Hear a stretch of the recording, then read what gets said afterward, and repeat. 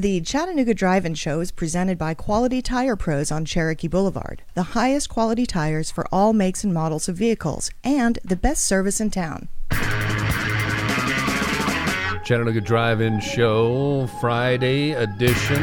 We will be joined in just a little bit by Boyd Patterson, running for criminal court clerk here in our criminal court judge, I should clerk. say. I'm sorry. Sorry. There's a lot of things being run for around here. He wants to be a secretary. He'll be Now here we're in just a clerk. little bit. Sorry, Boyd. Yeah, I'm sure nobody. Does anybody even use the word secretary anymore? No, it Is would be that- assistant. That'd be like stewardess, right? Yes. That's right Or out. waitress. Right out.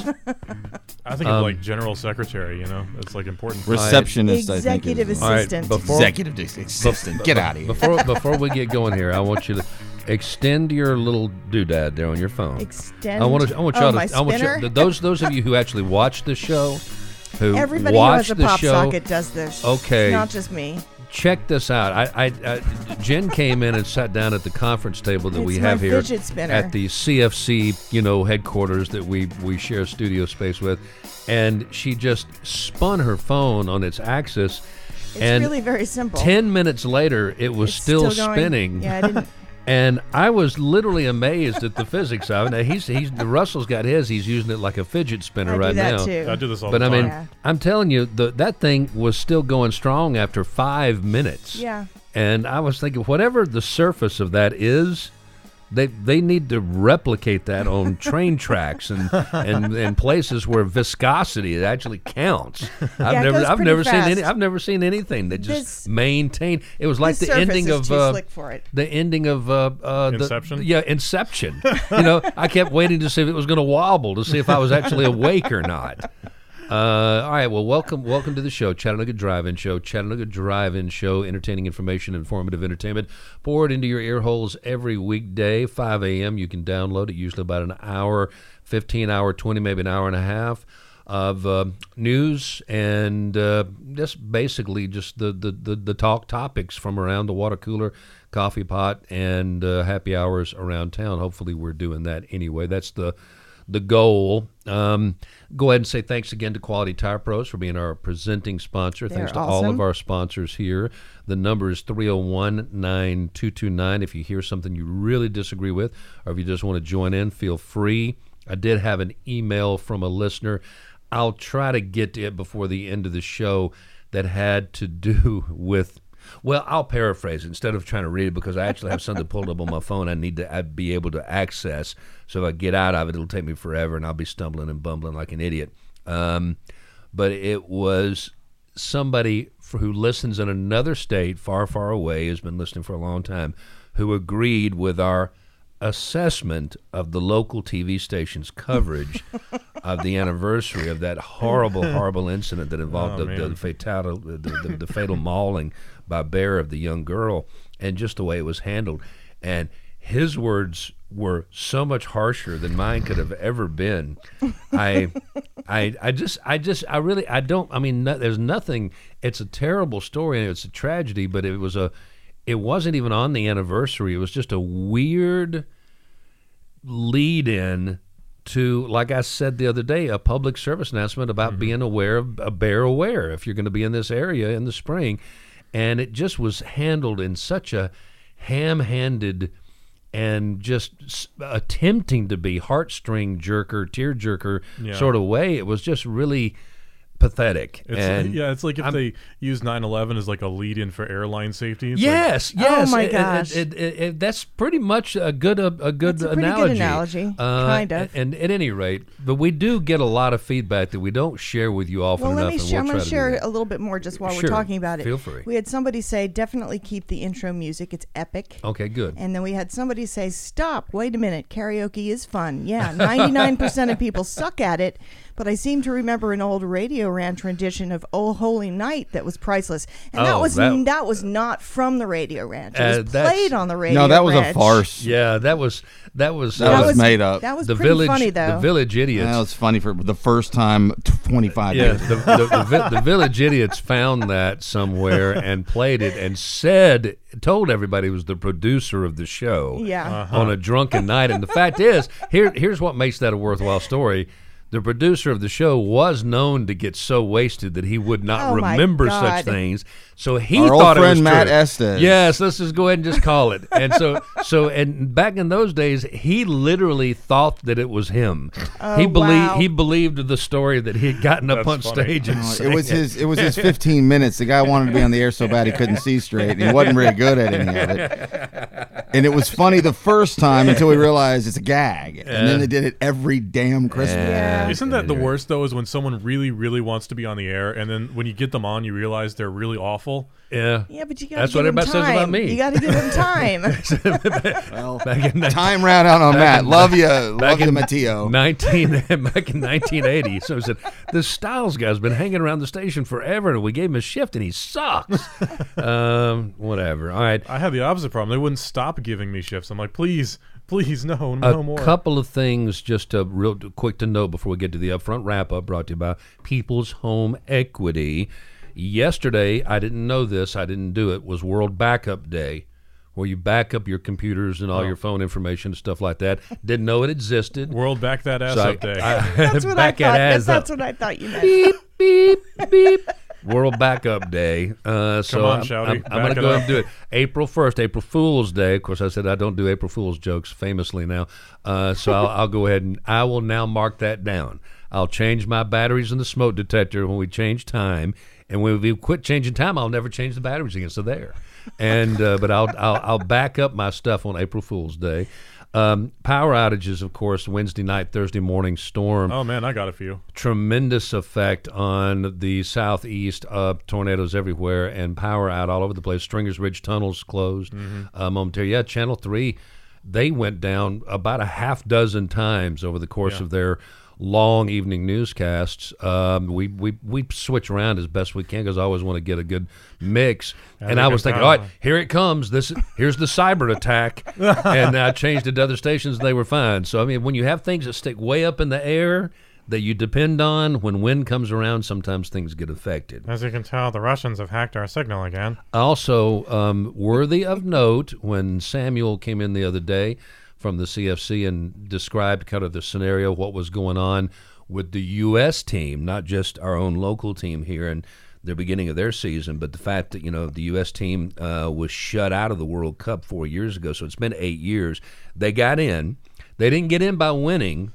They got in because if you were paying attention during that interview, one of the things about soccer is aggregate points mean something. That's the reason that a tie is not a bad thing. 1 point is better than 0 points. Aggregate points count. And if you remember, he sat right there in that chair where Brian is and said, as long as we don't get beat 6-0, we'll be in the World Cup. That's pretty good. Well, they got beat, but it wasn't 6-0, so they're going to the World Cup. So good for the U.S. They always soccer get team. beat by Costa Rica. Yeah. And then all you need to know about the difference between men's and women's soccer, excuse me, in America is the women's team played a friendly here at Findlay against Costa Rica, and just beat them into the ground. Yeah. But Costa Rica beats them in every single time they Every ever single play. time. And most of this is because the rest of the world doesn't let women play sports until like 50 years ago. Yeah, that's true. So our women have been playing and dominating the scene, and the men are just 200 years behind. In Europe, We do really well against the Iranian women's team. It doesn't matter what country you're from. If Manchester wants you, you're going to play for Manchester, right? Right. And in Central America, it doesn't matter where you're from. If Costa Rica wants you, you're going to play for Costa Rica. I mean, they're a dominant team. They're a dynasty. So, I mean, that's definitely one of the world leaders. It's the only world sport that we don't dominate in this country, and people have a hard time understanding. We're like, world champion Braves. What do you mean you didn't win the world? No, the best players in the world play here. What about Japan? It's also like Dominican Republic. It's one of the major sports we didn't invent. Like baseball and football is like, American sports. Yeah. Even hockey is like quasi an American sport, and we're pretty good at it. Russian, I don't know where their origins would be exactly on that, but yeah, you're absolutely right. Actually, that's a good question. question. Where does that exact origin where did hockey actually originate? I mean, I thought it was Canada. Pretty much assumed. Nah, that it was a sport before Canada was a country. Above the Arctic Circle who were kicking around a frozen fish when they had nothing else to do. Yeah, it was developed in Canada, in Montreal in 1875. Thank you very much. There you go. All right, so we'll go ahead and get to the upfront wrap up here, and thank you to People's Home Equity. If you are in the home market, and obviously a lot of you are, and the rules are changing very quickly, as we'll discuss later, about living around here. 591-9801 is the number at People's Home Equity, and you need to get pre-approved. That would be one thing that's not going to change. If you're pre-approved, that gives you a lot better hand to play right off the bat. Chatmortgage.com. Russell Stroud has some headlines for you. Morning, everybody. As you probably know by now, 2 major wildfires broke out in Tennessee this week. The first in Sevier County. The mutual aid was called in from Sequatchie, Ray, and Hamilton counties to help contain the blaze. The Sevier County EMA, that's Emergency Management Agency, says about 1,000 acres were involved at the peak.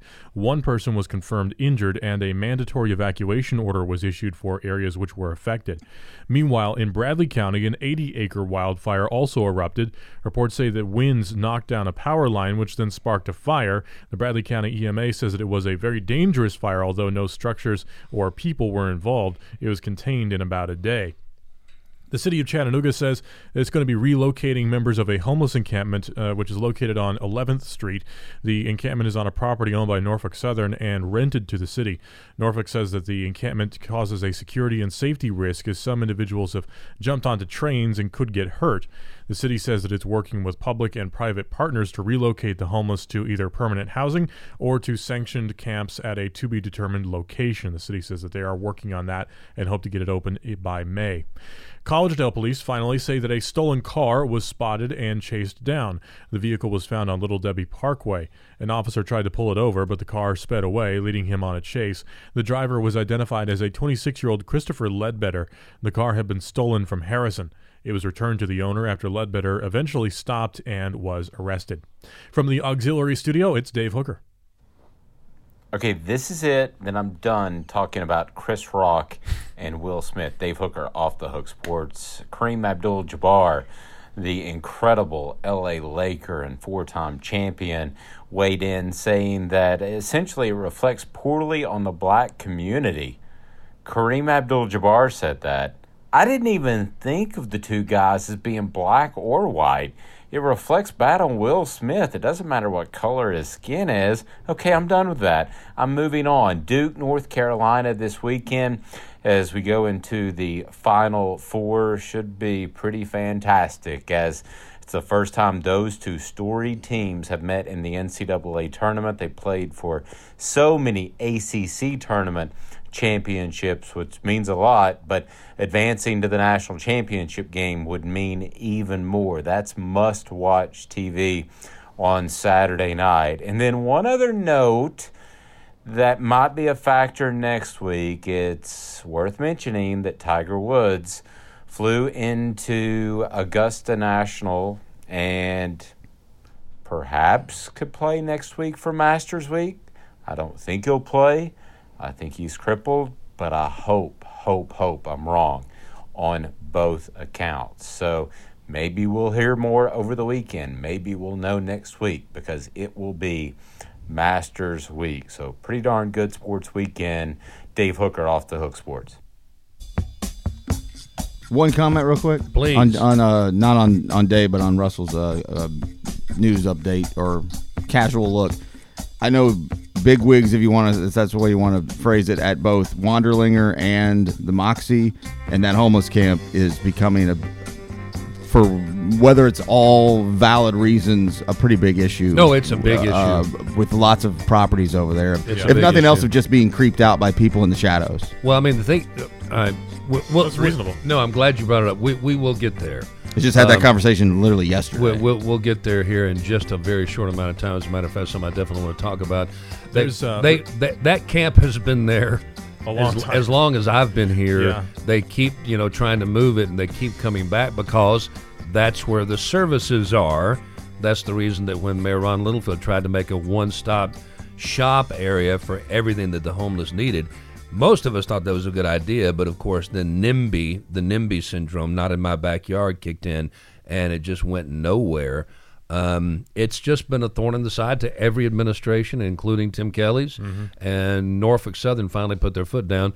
And guys, I just don't think most of us in the modern era and age don't understand how much power and influence the railroads still wield when they want to, how much property they own, and how untouchable they are. When they want to get something done, it's going to, by God, get done. Well, we're a railroad town. I mean, much of the city is made up of railroad property. A lot of people don't realize that. Plus, they have a right-of-way that's, I think, close to 100 feet on either way of the rail. So they have a really huge amount of property they control. Now, here's a quick test, too, Brian. I know you'll know the answer to this. I don't know if either one of my other partners here will. Do you remember the name that Kareem Abdul-Jabbar was born with?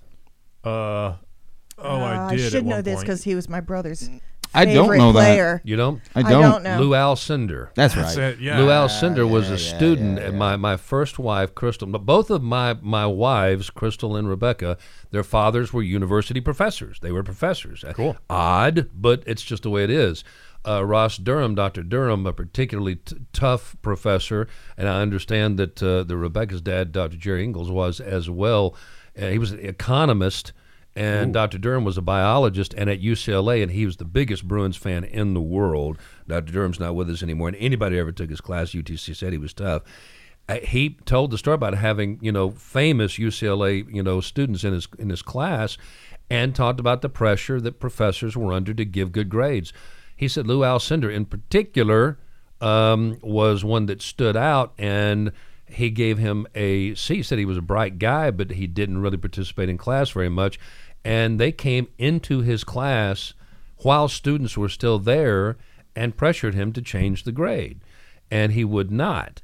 And I just remember, what a big deal it was. Remember, Cassius Clay, the greatest, boxer that has ever lived, becomes Muhammad Ali, who still was the greatest boxer who ever lived for a short period of time. And then, when all of a sudden it was not, Alcindor goes up, it was the feed to Kareem, was the play-by-play. And things were changing rapidly. It was an interesting time back in those days, just put it to you that way. Now, very quick, to the upfront wrap-up, brought to you by the good folks over at Cadis as well. The Cadis, of course, drug and alcohol counseling services, and also do, by nature and definition, have to deal with a lot of mental health issues, and they have the staff for that. We're going to get deeper into mental health a little bit later on in the show today, too. A lot to talk about, like I mentioned. Thank you so much to Cadis and all our sponsors. All right, President Biden has done away with Title 42. Title 42 was the Trump decision and presidential executive act that stopped people at the border, and it was mostly aimed at the time at the Mexican-U.S. border because of COVID protocol.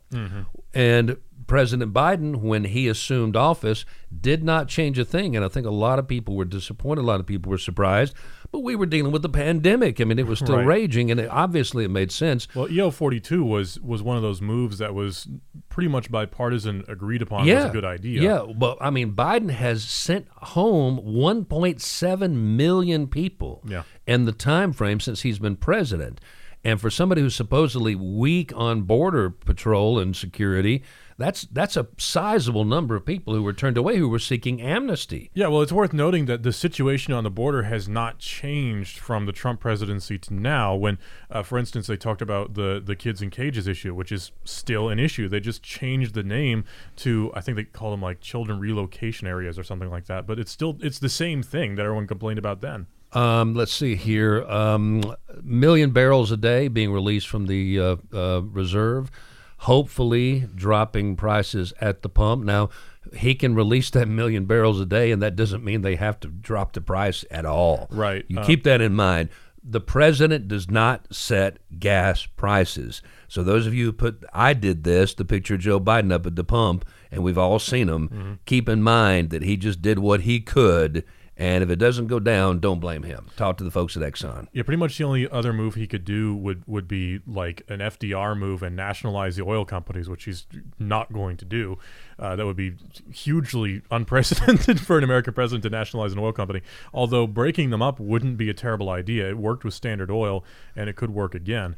One other thing about that is that we have, I read this morning, 568 million barrels of oil in the strategic reserve. So we can keep this up for about a year. By the way, Brian, I saw you went on a search there after we talked about basketball for a second.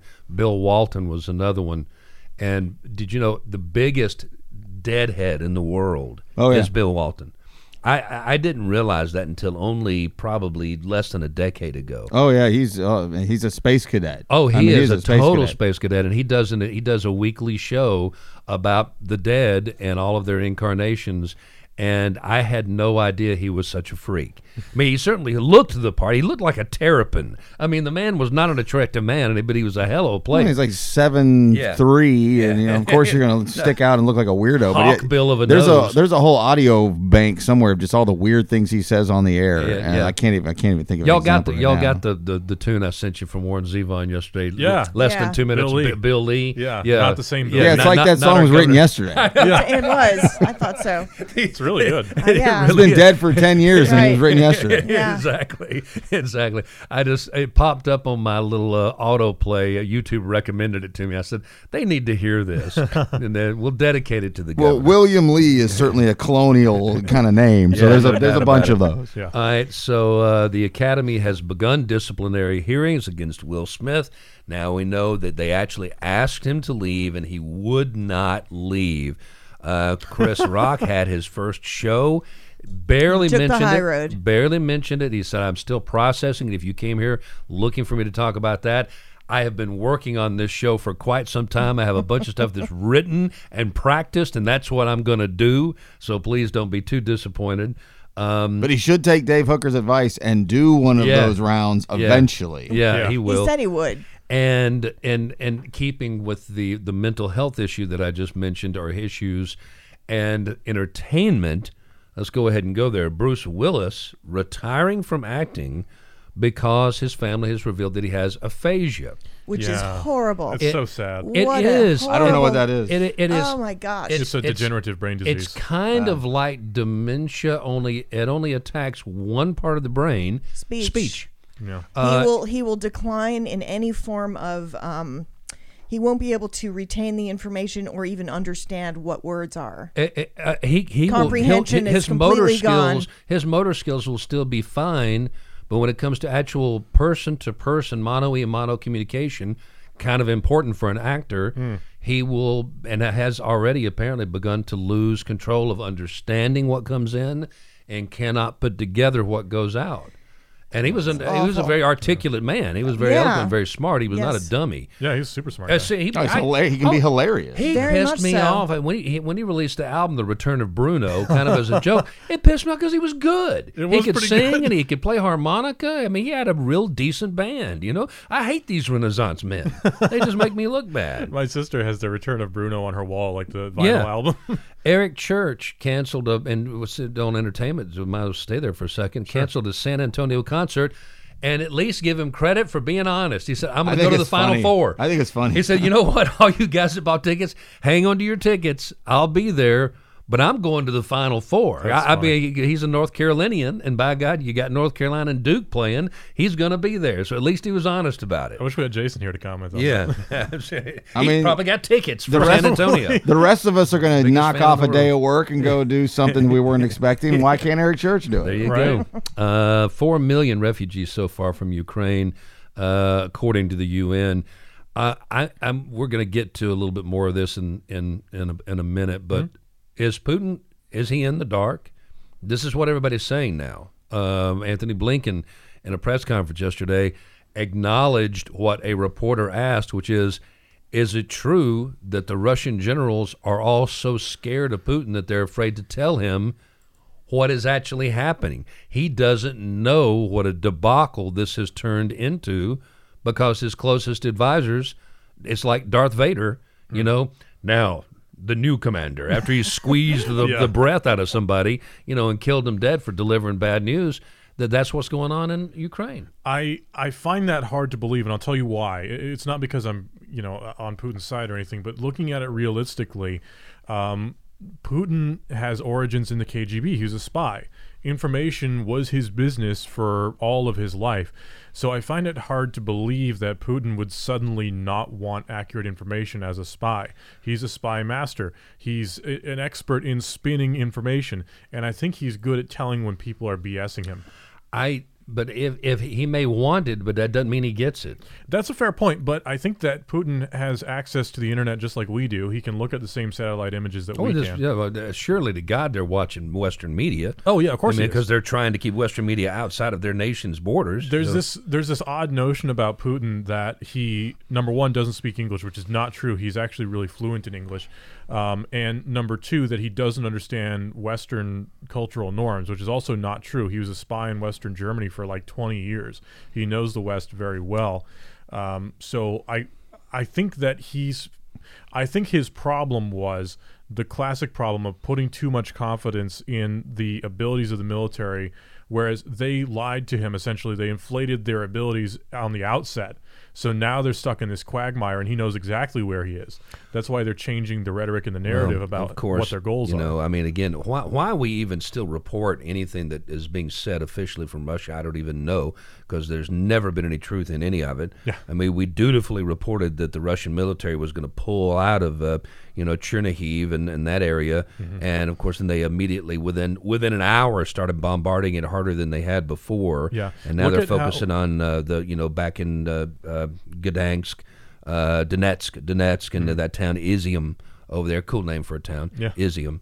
And I mean, they're just liars. If their mouths are open and moving, they're lying. Yeah, well, they're politicians, and they're very good at politicking. Here's the thing, though, and we talked about this actually yesterday in the Flex, they're moving the goalposts. Remember, they said from the outset, the goal was the denazification and demilitarization of Ukraine. They've since dropped the denazification part. We're interested in the Donetsk region. So now they're moving the goalposts. Yeah, exactly. Now they can say that we actually accomplished something and go home. This is possibly. This is like on a totally different scale, but we all remember the PR disaster that it was when President Bush posed on that battleship with the mission accomplished banner with the manto. Yeah, that's sort of what we're getting towards. If there's a peace agreement where they say, yeah, okay, fine, we'll back out, Russia gets to annex Donetsk and Luhansk and keep Crimea. I had blocked that image out of my head. Thank you for bringing that back. Sorry. Mission accomplished behind him and wearing that suit that was about 3 times too small.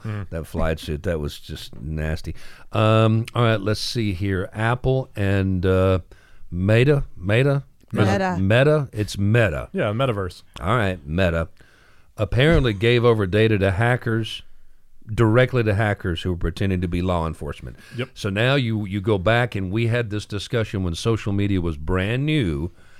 I didn't participate then. I don't participate now. So Good for you. How can you trust these people to take care of all this information you're feeding them? It's just like the new commercial, that's going on, encrypt your texts. It's got the guy delivering mail and all the mail's opened. Well, I mean, these people are selling you. They're selling you. You are the actual product. Yes. And now, I mean, somebody shows up, and we even talked about that. If law enforcement shows up and says, we want to check out this one person, do they have a duty to protect you? Because you've made an agreement with them, they're going to keep your information private. At least you think that. I was going to say it depends on the agreement. In Facebook's case, no, you did not make that agreement at all. They just handed it over in just millions and millions of megabits of data on their users. And just because these people said, we're from law enforcement, they didn't even flash a badge. Right. Apparently just talking the talk. Facebook itself is not secure in any means. Nothing that Facebook governs over is. And that's especially concerning because Facebook owns WhatsApp, which is a really popular encrypted chat app. A lot of people not from the U.S. And that's what that commercial is for that you were referencing. Yeah. So there's a huge amount of concern there. Now, WhatsApp is supposedly two-factor authentication and it's peer-to-peer encryption, yada, yada, basically meaning that even Facebook can't get access to it. I don't know if that's true, though. Okay. Let's see here. We'll get to the InfoWars Alex Jones guy here in just a second. Must we? back to no. This is to go away. Well, first of all, U.S. Navy plane went down. One dead at the Virginia-Maryland line in the ocean. Yeah. It happens in training. Susan Collins of Maine. It only takes one GOP vote to get Ketanji Jackson confirmed. I have a feeling there will be more GOP votes. Oh, yeah. But once now they know it's a lock, the GOP senators can feel free to vote against her, Right. knowing that they haven't really done any harm, and they can go back home to their people, their constituents, and say, "I stood up against this extreme liberal, judge." Yeah, well, it's just when like- actually they would have, if it came down to it, and they were doing a voice by voice vote, and it was tight, they probably would have voted to confirm. Yeah, it's exactly what Brian's been saying this whole time. I Yeah. think he's 100% right. Political theater. It's all political theater. And I've got to go back for just 1 second here to Madison Cawthorn. Must we? Oh my God! What's he done now? What now? This is classic. All right, so the thing exploded about the orgy comment and doing cocaine comment, Right. And then here he is, sitting there, right? No, not standing there, sitting there, and looking directly into cameras, and says, "I don't even know what cocaine is." He said this. I don't even know what cocaine is, and then describes watching other congressmen, Republican congressmen, do check this out, Jen, a key bump in front of him. Okay. Okay. The band, the Mountain Goats, who played here recently, and I mentioned them, and what are you doing? I know what a key bump is. I said the Mountain Goats are a great band. Go see them if you get a chance. They have a great sense of humor, bluegrass, Americana band, very upbeat. They kind of have a rock at it, kind of like the Avett Brothers. And the lead singer and the front guy for the Mountain Goats goes, wait a minute. He's from the state, of course. And he goes, how does somebody who doesn't know what cocaine is know what a key bump is? Yeah. That's kind of a deep down in the culture phrase. That's when somebody's using a car key or a house key from their pocket or their key ring to dip into their get a little bag scoop. of cocaine and get a scoop instead of wearing a silver spoon around their neck like they're at Studio 54. We'll see that like Madison Cawthorn has one long pinky nail. Exactly. That's another one. That was not uncommon back in the day, in disco days, to see even guys with a long nail that they'd scoop up and take to their nose. I feel he like- knows what a key bump is, but he doesn't know what cocaine is. Right. Get that guy out of Congress as fast as you can. I feel like he was like coerced into saying this. Like he's got like bruises all on his legs that are covered up by his pants, and he's like, I don't even know what cocaine is. Goodness gracious, gosh almighty. The anecdotal information that we had about ivermectin, there was a lot of it that said maybe it really did work. The study is in. No, it doesn't. They Yeah. did it in Brazil. 1,300 people. Half of them got ivermectin when they were infected. Half of them got a placebo. Absolutely zero effect, none whatsoever. Well, that's actually technically a good result because it means that it doesn't do anything bad. It doesn't hurt you. Right. Yeah, it doesn't hurt you. So if all the people who thought that it did do something, and there may have been good reason to think that it did in some cases, at least they're not being harmed, which is good. Russia's rubble. Yeah, it was rubble. The Yeah. ruble was rubble, and it made a big bounce back over the course of the latter part of the week. It's almost back to normal, actually. Showing, well, it's. I mean, of course, the Russian economy has been greatly affected, but the ruble itself is trading at about 85 to 1 to U.S. dollars. Yeah, that means I made a lot of money last week. Heck yeah. So Just it really is. It's actually it gives you reason to question the overall effect and impact of the sanctions Well, people talked to about some degree. I've talked about this a lot with a couple of economist friends of mine who actually are like professor at UMadd, and it's difficult because the sanctions are effective short term, yes, but it's also not impossible for Russia to just shift the paradigm where they say we're going to focus on Pakistan and China for our economic assistance, and we're going to force trades in oil on the ruble instead of the U.S. dollar, which strengthens the ruble. People are going to have to buy oil from Russia. If they're not doing it with the U.S. dollar, they're going to have to do it with the ruble, which strengthens the ruble. One other quick one here at the upfront wrap up, and then we will move forward. There is now a lawsuit that has been filed. Remember me talking about shrinkflation, when they actually take the normal price you're used to paying for something, and they just give you less of it. Yeah. They don't Yeah. up the price because of inflation. They don't want to do that. They just give you less. Burger King is being sued by a group of consumers based out of Miami that said that the Whopper has become wimpy burger. A cheeseburger. Yeah, just a regular cheeseburger. They said man. the Big King is not big, and that the Whopper isn't even approaching what they show on their menu. And that's the biggest actual hook that they have to really be able to run with this, is they show you a picture of something. We all know those pictures have always been lies, but if it shows, 2 or 3 patties, you're expecting to get some meat.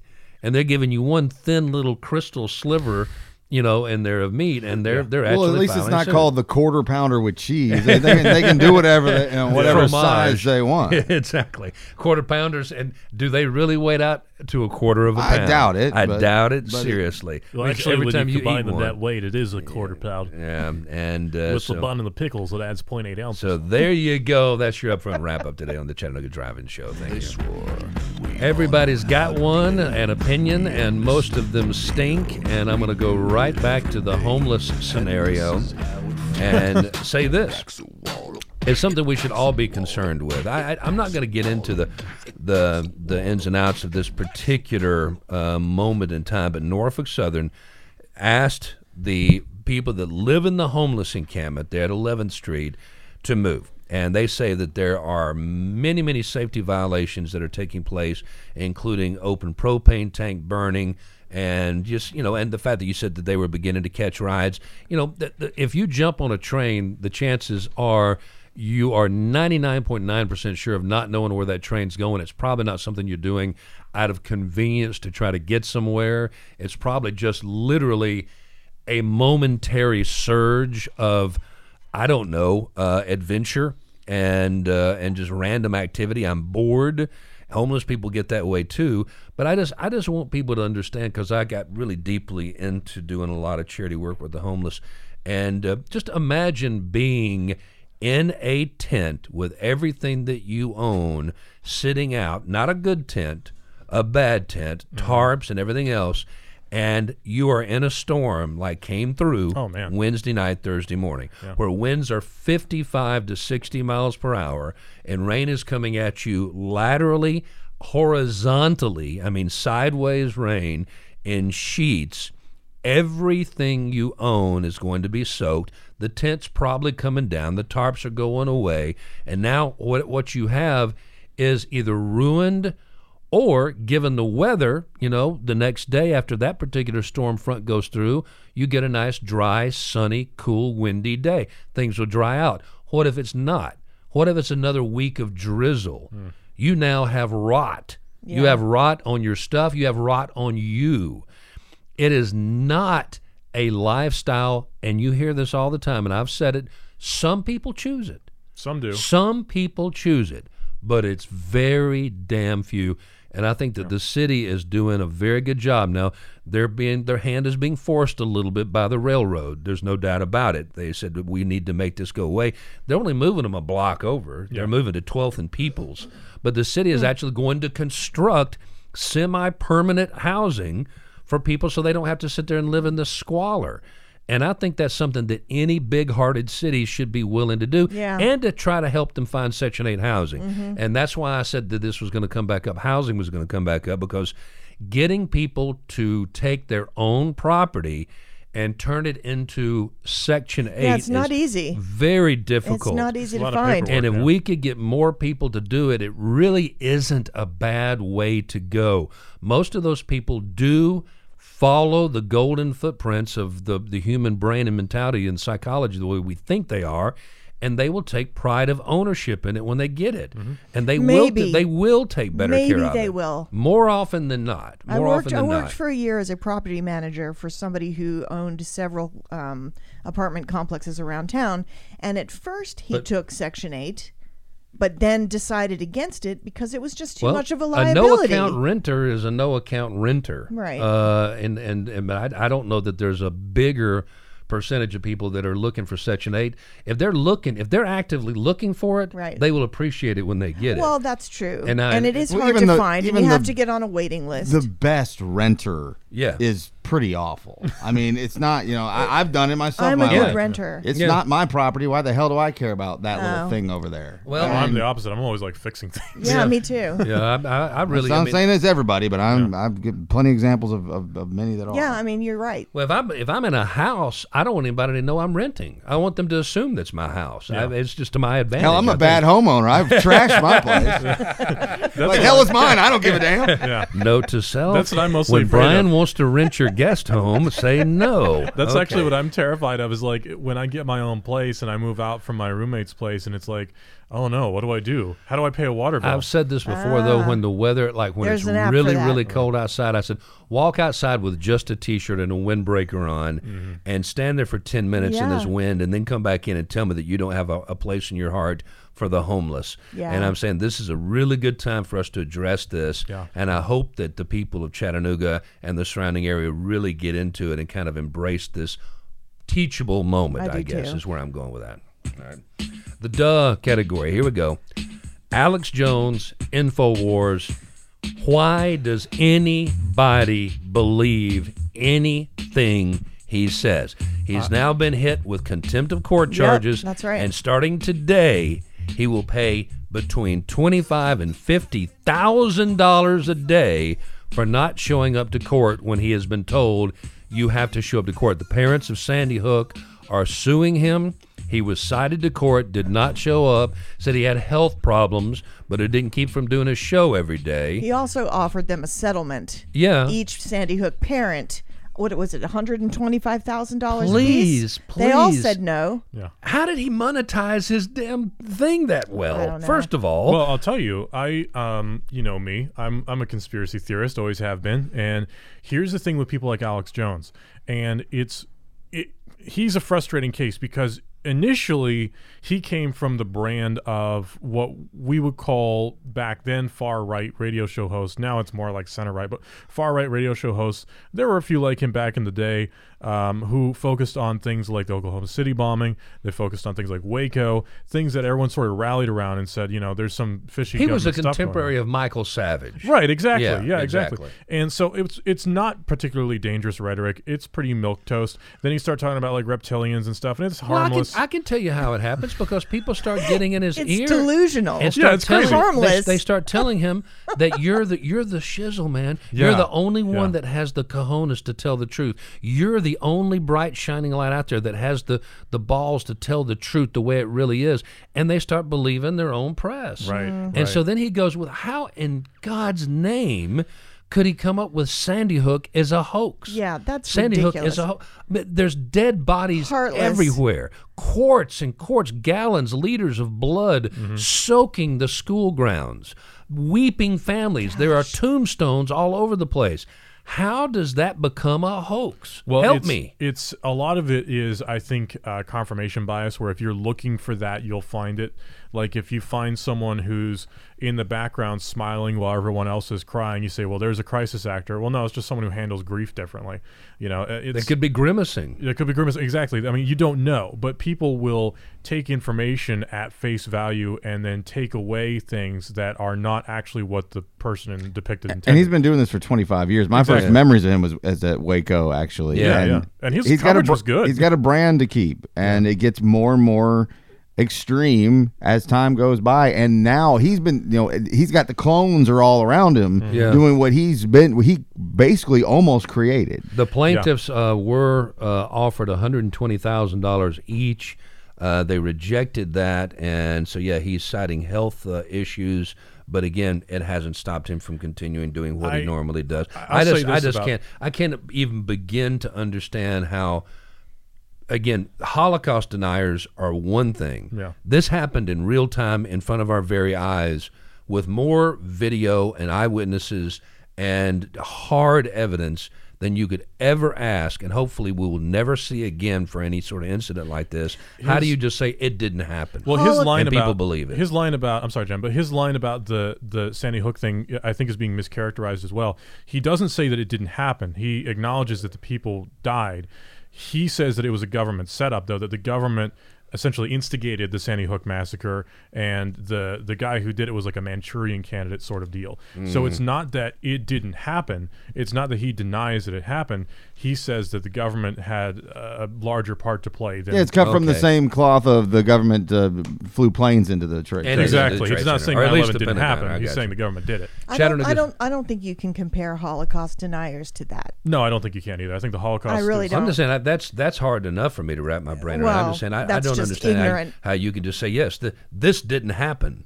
This thing that you watched for a month and a half play out, didn't happen. This guy's going for ratings. Yeah. Holocaust naysayers are just stupid. Well, they're evil people. Well, I wouldn't say all of them are evil because some of them are just wrong. But it comes from a very dark place. Holocaust denial. The Doug category brought to you by Chattanooga Safety Products on Highway 58 next to the Hungry House. All your industrial safety footwear and PPE needs. Safety begins at your feet at Chattanooga Safety Products. And we're going to go ahead and do the switcheroo here, and Russell's going to slide out for just a second, and we're going to get our guest, Boyd Patterson, in here and talk to him about what he would like to do for you in the foreseeable future, which is to be Criminal Court Judge Division 3. And we'll do the What Are You Doing?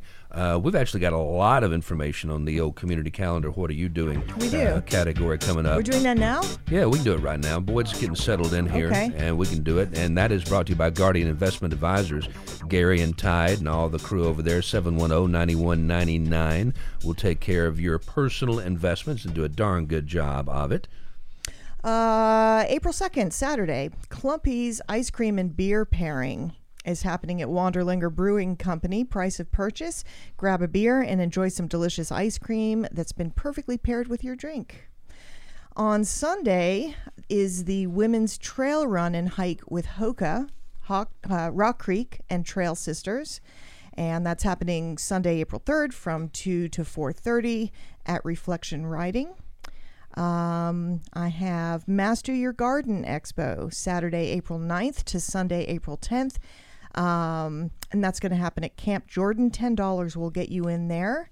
Get excited, bacon lovers. The annual Bacon Festival returns Saturday, April 9th to the Tri-State Exhibition Center in McDonald, Tennessee. This year's event will feature 75 different bacon-related food options, over 100 vendors, and the crowning of the Bacon King and Queen, an award for the best bacon-themed attire. I'm ODing on bacon right now. You're ODing? Yeah, there's more than once they started having bacon infused cocktails. I went, all right. I can't. I'm glad I'm out of that world now. Come on. I just like bacon with breakfast, and that's about that.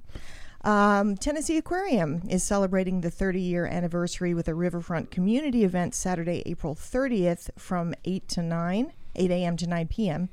The aquarium is partnering with Walk, Run, Pedal Jams Festival, the Chattanooga River Market, to offer a day of events that includes family activities, live music, and fireworks. And just two more.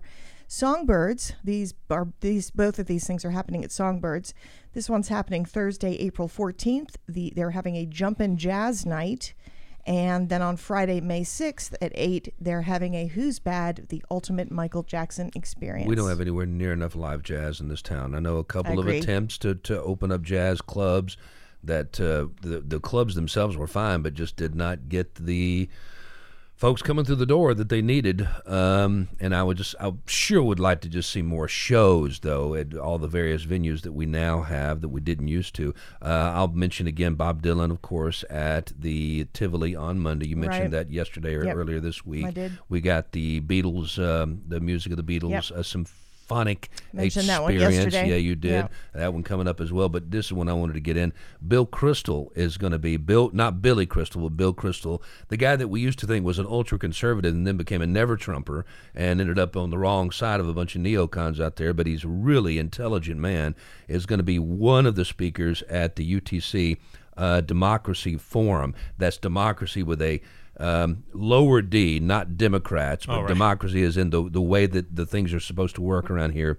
Tennessee Democracy Forum. Or gives are you they? Plenty of time to plan. It's June 13th at UTC.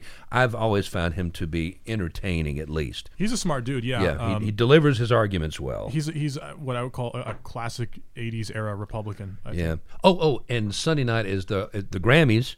I don't know if anybody's going to get slapped. Oh, wow. But our boy Jean-Baptiste I love is him. up for 11 in multiple categories. He deserves it. If he swept, he would be bigger than Michael Jackson, bigger than Carlos Santana when Supernatural came out. And Taylor Swift is up for Album of the Year. Yeah. If she wins, she will surpass Michael Jackson and the chairman of the board, Wow. Frank Sinatra, Wow. for best albums, the most best albums of anybody ever. So there's some history that could be made on Yeah. Sunday night at the Academy Awards. And what's the new girl's name? Olivia Rodrigo. She's fantastic. Apparently so. I can't say I'm all that familiar. She's very good. But if Good singer. she's in every category. Remember, Billie Eilish just swept last year, Yeah. and they're thinking that she might do the same. Tri-State Region's Drive-In Theater of the Mind, the Chattanooga Drive-In Show. Okay, we have done the transfer, and we're going to do the deep dive here for just a little bit. Yes, with our friend Boyd Patterson. And Boyd, good to see you again, sir. It's been a while. It has, back when the gang task force Yeah. was going. But same things are still going on in Chattanooga, and we're Yeah. still working to deal with them. And of course, we've been talking quite a bit about gangs lately, as you know, there are a number of candidates out there, including the DA's race, that has made it a front burner issue again. For those who, we were just talking about this yesterday, the original task force, the gang task force that was put together, Boyd was the head of it. And as I said, I completely 100% supported the theory of this and moving forward, community policing, everything that went along with it. And it kind of just lost momentum. I think most people were willing to give it a shot. Let's start right there before I even let you do your get into your pitch for what you're actually here for. I'm here just to talk to you, Jeff. Well, what really was the last straw or the last pump of the brake on the task force as it existed? Because it had a tremendous amount of public interest and momentum. It was a fantastic concept. I can't take credit for the concept because basically everyone who knows anything about at-risk youth and gangs know there's two ways to hit it. One is dropping the people who are leading the gangs in violence, but the other is cutting the pipeline of kids going to gangs in the first place. So we're all good here? Yeah. I'm sorry. I'm sorry. Well, this is the. I don't know if I need to give you CPR. CPR. This is the International Symbol for turn his volume up. And Russell, who's been in radio all his life, apparently didn't understand the turn his volume up thing. Me and Jen are both going, turn his volume up. Turn his volume up. He's going, what?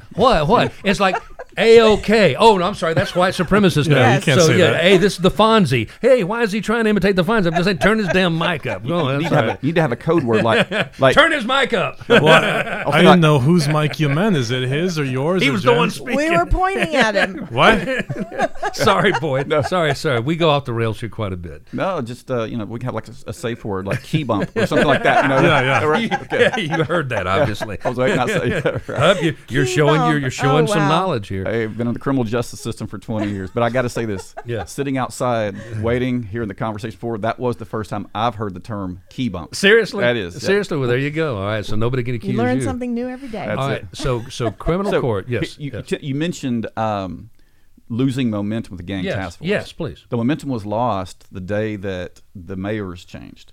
I had a job before. As soon as the new mayor came in, they disbanded the gang task force. Fortunately, a lot of the things that we did were continued as far as not just focusing on promoting the prosecution of gang leaders, but mentoring, making those guys rock stars, reducing teen pregnancy. Sure. Literacy is huge. I mean, the thing that's most intimately connected with crime is poverty.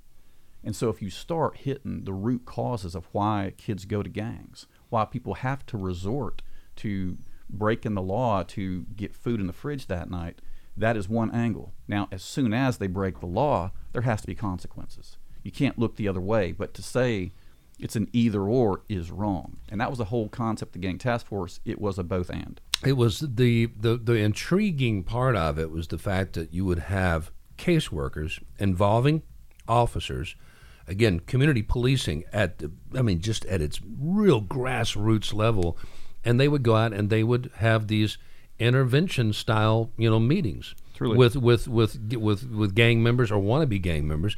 And I always hated that wannabe term. It doesn't make any difference if you're pulling the trigger on somebody. If you're on the receiving end of what's coming out of that bullet, that gun, then it doesn't matter whether it's a wannabe gang member or not. But I mean, and they tried their best to humanize them, to show them that they had value, they had worth, that the community wanted them and needed them to be productive members of society. Maybe they'd never heard that before. Most of them hadn't, but here's the thing with that. You have to have that. And I used to tell police officers, you have to give a kid 99 reasons, positive reasons, to get out of a gang. But there are those that will take that 100th path. They'll just find a way to not care about getting their driver's license back, not care about getting their GED, not care about anger management or whatever. Not counting strikes. Yeah, as soon as they choose that path of being a criminal, a violent criminal especially, then that's the criminal justice system for you. But at that point, you can sleep at night because they have been given lots of options to change their life. But in your opinion, just we'll move forward. A lot of the good that was done has not been undone. We're not going backwards. A lot of those ideas are still set. I don't think so. And the subsequent administration still thought public safety was an issue. They just did it in a very different way. We had maybe, no exaggeration, 40 anti-gang projects going at the same time, whether it was working on new legislation, giving police officers different support from different areas. We actually had a memorandum of understanding where a Georgia sheriff's office could come over to Hamilton County and vice versa because all the gang members were jumping across state lines. It really did run the gamut, Jeff. It was something where we worked with YCAP, which is a fantastic mentoring agency, and everything across the board.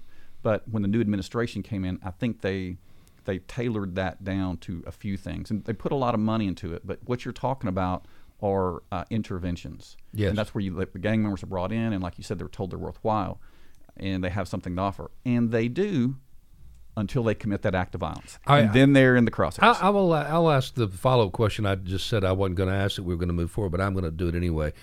My problem is I said that there was the carrot, which we've just been talking about. This entire conversation has really been about the carrot for that one individual, but then there was the stick, and I was always waiting for the stick to get bigger and larger and to see it come down more often when it was necessary.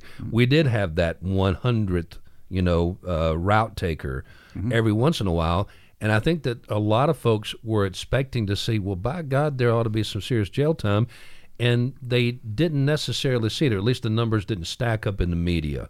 And so they were saying, well, where is that aspect of it? Where is all right, we gave you a shot, you didn't take it, now you're going to pay the price. They were wondering, are they paying the price? Absolutely, through the federal system.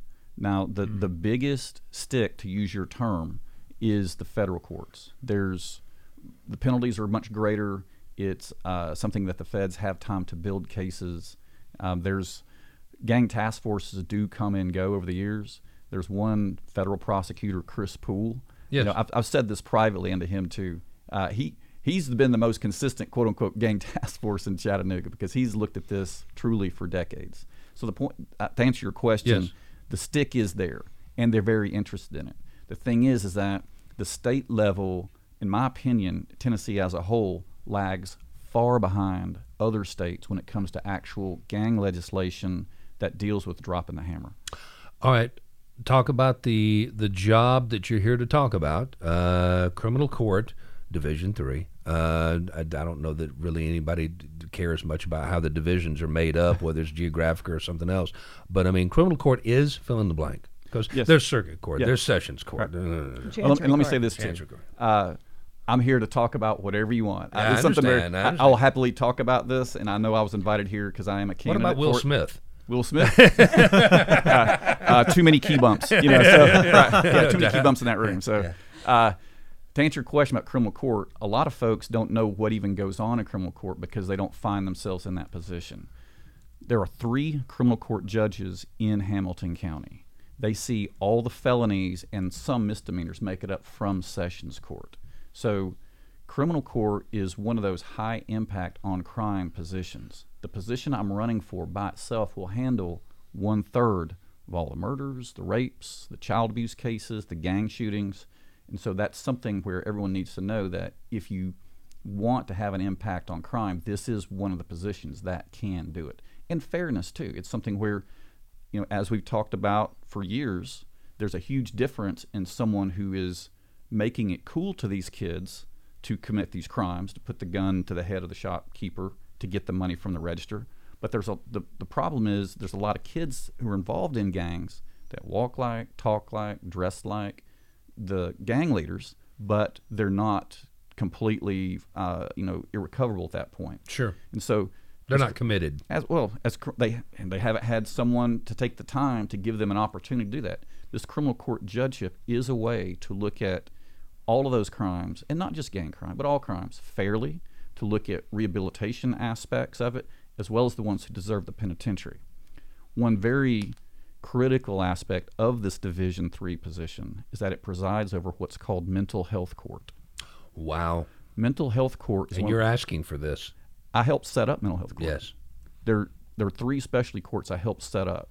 The first, juvenile drug court in Hamilton County, something called peer court, which is also at a juvenile court, and the mental health court, which is part of this Division III judgeship I'm running for. Mental health court recognizes the fact that there's some people that are just mentally ill. A lot of times they're homeless. A lot of times they're living in their mom's basement. But when they flip out because they're off their meds or something happens, who gets called?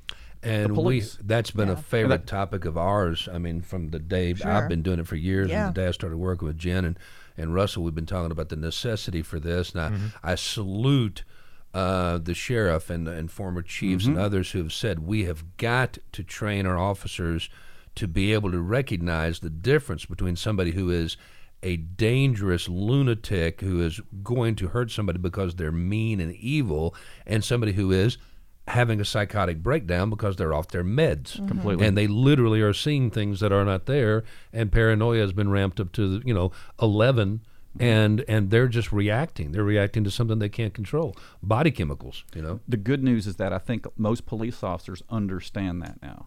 And so the problem is that a lot of those places that are available to people who are flipping out like that aren't available. So a lot of times they do end up in the criminal justice system. So what mental health court does, it identifies the folks who truly have just a mental health issue.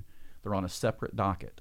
And every Monday... That's brilliant. That is just a great way to go. And here's the thing. Opinion. The evidence shows that if they know they have to be in court every Monday at 1 or 2, that helps them stay compliant. That helps them stay on their meds. It gives them a reason to show up, gives them a reason to follow their plan. And so that's one of the things that, again, I helped set it up for this reason. And it's part of the judgeship that I'm going for. So here's the other thing I like to do. There are 2 veterans courts in Tennessee that I'm aware of, which is the same concept, except it's veteran specific. Because as you know, PTSD, substance abuse. If a veteran gets some type of mental health issue while serving our country, a lot of times they end up in the criminal justice system too. Yeah. So what Veterans Court does, it does has the same concept. It identifies them, and if they're willing to accept the services offered by the VA, they're in that same track. And it should be seen as an injury in the line of duty. There's no doubt about it. I don't know if you've noticed, but post-traumatic stress disorder is starting to be called post-traumatic stress injury. Yes, because it's not a disorder. That's right. When you see somebody's innards blown out all over, the inside of an armored troop carrier, and it was your buddy, you're not supposed to see that. Mm-hmm. It's not a disorder to have a sustaining mental injury from that. That's not a disorder. That's normal. That's what any normal person who's not a sociopath would feel, and they would still have those flashbacks and nightmares and hesitations. It's described as a normal reaction to an abnormal situation. Yeah. Mm-hmm. So that's what it is. I was a counselor before I went to law school. I got my undergraduate and master's degrees in psychology and counseled delinquent youth, which again was one of the reasons why I wanted to make sure that component of outreach was there with the gang task force. But it will be absolutely part of this particular gig, if I get it, as criminal court judge of Division III. I think that's a brilliant idea. Russell, I know you got something. Yeah, I'm just curious about, and I think everything you've said is frankly brilliant. What hurdles would you have as criminal court judge in establishing a system such as this? Because I don't think it really exists in any sort of tangible way right now. It's the first time I've heard Veterans Court. Yeah. So it's one of the specialty court concepts that's been part of the court system for a long time. Veterans Court, the way I see it, would be a track of mental health court, and the way it works is just the way mental health court works. Defense attorneys are able to look at their clients to determine whether or not it's a real mental issue that's operating to cause the problem. They apply to a director. The director looks at the mental health history, makes sure it is something that's not just a criminal trying to get out of the prison system by saying, "Hey, I've got a mental health issue." Those do exist, believe it or not. Not guilty by reason of insanity and all that. Yeah, or just they're guilty and trying to get either an insanity or what's called diminished capacity, which reduces the actual level of the crime. So a lot of the framework's already in place. It's simply a matter of having defense attorneys identify the proper candidates in the system, and they have an incentive to do that. They have an incentive to help out their client. They make an application, it's reviewed, it's confirmed that the person really does have a mental health issue, and then they're accepted. And this would be under the umbrella of the criminal court? Yes, the mental health court is already part of Division 3. Really? Yes, absolutely. It's set up right now. There's a director. Again, I helped set it up in 2016. And so it's been going for a while. They have established protocols, established responses when a person doesn't show up to court or goes off their meds. And so that's not a problem at all. That's already established. And I don't think there's going to be a problem setting up Veterans Court. All you really need to set up almost any type of specialty court is a judge that cares. It's interesting because I've been following the court system just for journalistic reasons for a very, very long time now. And I hadn't even realized that was a part of the structure all this time. Google it right now. You can. Yeah. But it's something where, again, we're not the first one to have it, but it's something that it's groundbreaking to a lot of folks who don't spend a lot of time in criminal court, and most nice people don't, honestly. But it's something where those of us who've been in it for a long time totally recognize how mental health plays a huge part in this. You can find yourself there a lot quicker than you think you can. Right. It seems like you're a natural fit with your background in psychology to move right into this. I think I'm very qualified for this position. Yeah. But here's the thing, too. The in-court aspect is something, and thank you for saying that. I'm glad people can recognize my background and see how it fits perfectly for this specific gig. There's an out-of-court role to this position as well. And that was part of the gang task force. We weren't just locking up folks, or promoting people getting locked up who deserved it. Out there educating other people about how they can help. Well, we said in the day, supporters said you can't arrest your way out of this particular problem. Yeah. Right. An arrest and jail time should be the very last option available to you. And obviously it has to be, because sometimes we just have to be protected from some other members of our society. Polite society has to be protected from people who don't want to be in polite society. But I mean, there are so many incidences where there are just better options. And it's not being soft on crime. It's just it's being soft on humanity, which is what we're called to do, I think. Well, it's being real on humanity, because the stick that we were talking about earlier doesn't work without the carrot. You can't. And the carrot doesn't work without the stick. And when you've been raised with somebody who's been hit with a lot of sticks, they're not scared of them anymore. Yeah, that's true. Well, there are people who don't care, and I'll tell you this too. I was a prosecutor for 15 years.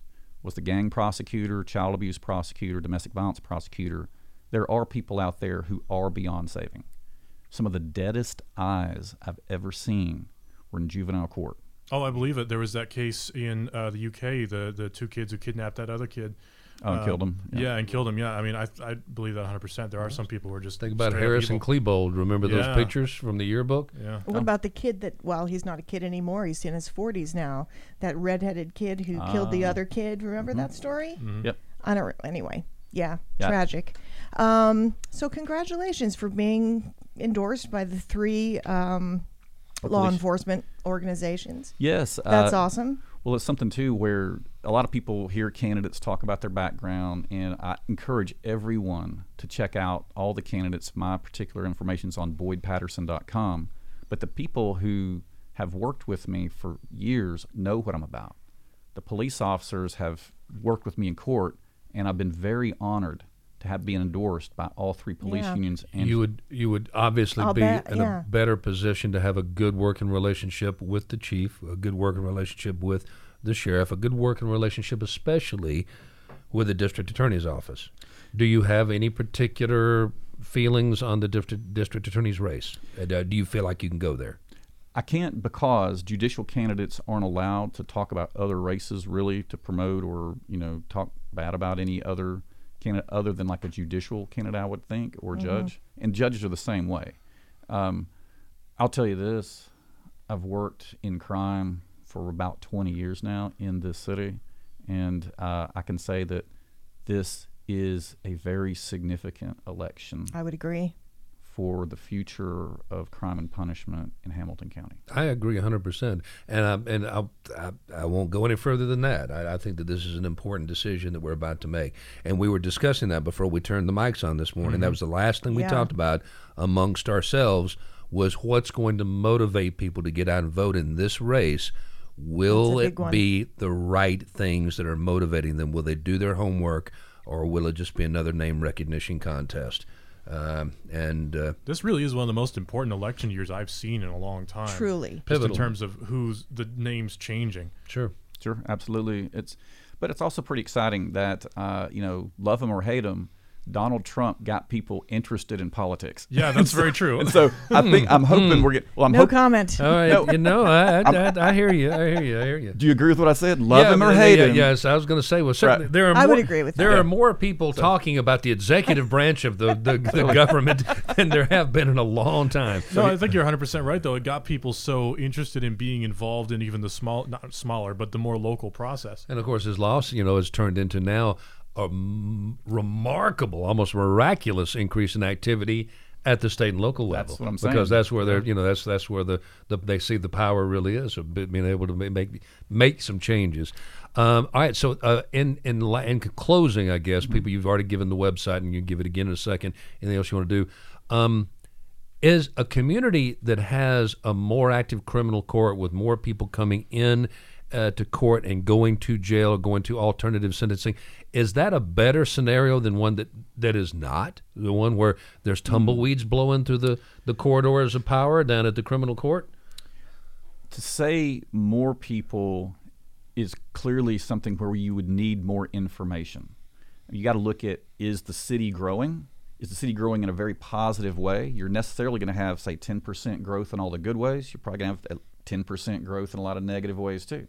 So is it something where you have more or less? I don't think you can put it in those terms. I can say that what you need are people who are informed about the causes of crime and informed of the existing laws that can be used to address it. What I'm talking about, as far as talking about the carrot and the stick, which is a very broad way to say it, there are laws already on the books that cover the gamut.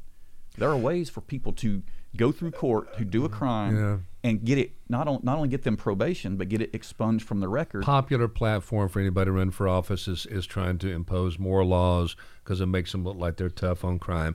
And I just really ask us, like being involved in environmental entities and activities like the river rescue, when do you know that you've done a good job? Well, when there's no use for you anymore, when you actually disband the river rescue organization because it's been cleaned up. That doesn't ever happen in a community. You're not going to completely do away with crime, but I could see where somebody could come in and say, there's just a low level of activity at criminal court. They're not doing their job. Maybe you have done your job, and there's just less people committing crimes. And that's what I was talking about earlier with the out-of-court aspect that I'm going to bring to this role. There's going to be a part of this where I'm going to grab other elected officials who may not be as close to crime and say, hey, let's go read to some kids at the elementary school. Right. Let's go down to the rec center and play chess with some folks. Well, Boyd, thank you for coming by. I appreciate it tremendously. BoydPatterson.com? Yeah, BoydPatterson.com is our website, and we got a Facebook as well. But I'm telling you, I'll be happy to talk about non-political things and just crime in general. Post-traumatic stress disorder is something I'm very familiar with. I suffer from it, and it's very real, and we could get deeper into that at another point. And I'm just tickled to death. The whole idea of the Veterans Court, I think, is just absolutely just I'm magnetized toward that idea. So, one last thing I'll tell you. I wrote a small book on PTSD. I might have a couple copies in the car if you want to. I'll be happy to bring them in. I'd like to talk to you anyway. It's when I actually went and got some help for what I was dealing with, and then believe me, it was very deep, and it's permanent. It doesn't go away. But there was a guy who pulled me aside who was a veteran who had gone through horrifying things. I thought my own tiny little story about some stuff that had happened to me was just paled in comparison. He didn't think so, and he said it's real simple. When you go through life and you do all the right things and you take all the right steps, you expect life to treat you in like kind. You've always been told it works that way. And when it doesn't, and when you do all the right things and life hits you with a haymaker, there goes your frame of reference. There goes your frame of reference, and you no longer have any trust that the left foot follows the right foot, and you can just walk down the road without being, disturbed somehow. Something's going to get in the way. Something's going to mess you up, and it hangs there. It hangs there forever. Can I talk to your listeners for a minute about PTSD on that? Very quickly. So, post-traumatic stress disorder is something, as Jeff said, affects lots of people from lots of different walks of life. Almost half of people in the world will experience a traumatic event. About 20% of those will have some type of traumatic stress reaction to it. So if you're feeling it, you're not alone.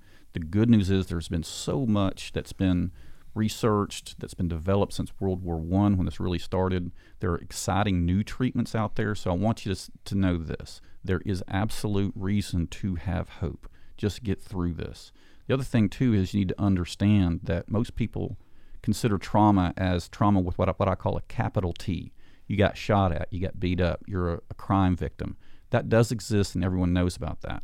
What a lot of people don't know is that trauma, post-traumatic stress, can come from an accumulation of little T's over a long time, and those finally get to the point especially if they're connected in a way. Yes. And it just, again, a victim who is victimized again in the judicial system. And that becomes part of the trauma. It can be, absolutely. Yeah. And one of my more prouder moments of using the background in psychology as a prosecutor was when the child abuse victims came.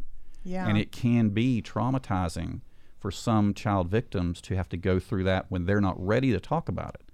And so my goal at that time was not only to avoid that additional damage, but to find a way where telling their story in court was absolutely empowering, a way to get through it, a way where no matter what happens, if the jury doesn't get it, if the evidence isn't with us, it doesn't matter. But if they can get through that particular ordeal in a way that gives them like self-confidence or some type of stability, then that was what I wanted to do. I love. I'm sorry, I have to respond to that. I love that because most victims in child abuse cases don't want to talk about it, or they're not ready, or they're not going to be ready for many years. That's right. In the future. So I love your background. I love your passion in this. And I think you're the right person. The stigma is always going to be there. Unfortunately, the clock does run the show, so we got to run. Thank you so much. I'm bring you that book. Bring me that book in, and if you would, nice to meet you. Jot down your number out there on it too, so I can get in touch with you, please. You got it. All right, thanks. I appreciate it very much. And we got, of course, other segments to get to, and we will do that as we can. We may drop a couple very quickly. Pimp's Corner. We need. We're time. We're I'm going to save mine. You for save yours Monday. for tomorrow. Yep. Russell, you're sliding back over here. Do you have a particular muscle flex that is absolutely burning, a burning desire on your heart, on your mind, on your shoulder, on your back? In that case, I will also skip the mountains looking at each other segment, the story segment today. I'd actually already decided to change my story anyway, since we started talking about, I'll just say this without any intro music or anything like this. I had a story I was going to tell, and I already changed it. I was going to tell the story about my cousin taking my 303, my British 303, and not giving it back to me, because we were looking at the story about the Russian, conscripts, the people that have been drafted from Russia to go fight for Vladimir Putin in this ridiculous war, are being issued World War I style rifles that don't work in the worst case scenarios, that work very poorly in the best case scenarios. And it reminded me of my very first deer rifle. I'll tell that story another time down the road too. to put that in sorry, That's hit something over here. Brian was feeling left out. That's right. Regional Roundup Shotgun shout-outs. I just say thank you to Tennessee American Water Company for providing sponsorship and monetary support. We need monetary support, not just prayers and good wishes out there. Sometimes, somebody's got to write a damn check, all right? Well, I do want to say something real quick. First of all, thank you to Jason Armstrong of American Exotic Guitars. Find them on Facebook and Instagram and all that good stuff. They're handcrafted in the best region of the country, Northwest Georgia. If you want to Google what rifles the Russians are using, they're Mosin Nagant M91 30s. It's an interwar period rifle originally designed in 1898, modernized in 1931. Going into a hot shooting war with automatic weapons all around you, and you're dealing with a rifle that was made in 1898. Yeah. All right, real quick, top of the pops. This could actually work very, very well.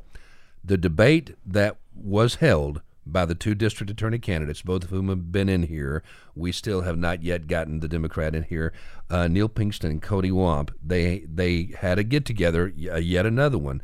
These guys are going at it hammer and tong now. Boy, they really are. Yeah. And Cody Wamp said that by setting up an excessive force hotline at the district attorney's office, that General Pinkston, Neil Pinkston, was basically acquiescing. I guess she didn't use the frame woke culture, but that's kind of where she was going, saying that was indicative of him being soft on it. That if there was excessive force, then there's, plenty of things out there, and there are plenty of little red flags that should pop up, and the process is there, and that setting up a hotline somehow was a negative. Now, I have to disagree wholeheartedly. Yeah, just speaking personally, I disagree as well. I don't see how setting up a hotline for people to report potential wrongdoing to open up an avenue for investigation into a potential wrongdoing is a bad thing. According to her, it's not his job. That's what she told us. It's increasing transparency. I like her less every day. And it says, Me too. Here's her Me quote. too. Less and less I'm every going to give her day. all the credit. I can't hear. I'm not. Don't vote for Cody. If excessive force gets delivered and the district attorney needs to review it, it will. But it's not a place for excessive force complaints to begin. And quite frankly, it's a sign. It's an indication that this DA has never really supported law enforcement. Well, he doesn't that was her support quote. That's her hill she's dying on, that he doesn't like cops. And that's her hill to die on. And he definitely won the battle of the one-liners with this little That's actually stinger. shocking. After I was going to say the guy can barely get a sentence out. He is not a I like talkative, him. I like him gregarious too, guy. But he got this line in, and it had to sting. He said, if I hired her today to be a prosecutor in my department, in my office, she would be the least qualified prosecutor in the county. That's a good line. Yeah. That's as strong as it gets. That stings. So we'll go from there, and we'll just go ahead and slide on out of here today. Thank you very much to Boyd for swinging by and talking to us.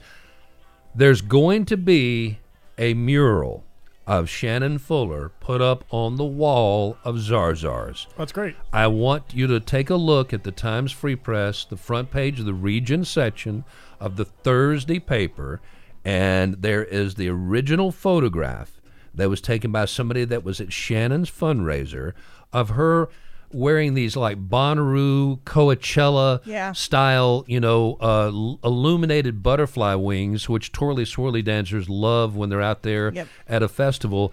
And it was a beautiful picture. And through a series of suggestions and just people talking, and a lot of work, this podcast crew came up with the idea, presented it to Dixie Fuller. He loved it. Talked to one person, the very first person that I talked to, about getting it paid for, and they said they would take care of it individually. Don't even talk to anybody else. I got you. And from that point forward, I talked to Jennifer Crutchfield, who's mentioned in here, who took it and ran with it. April Cox, Creative Services Director at UTC.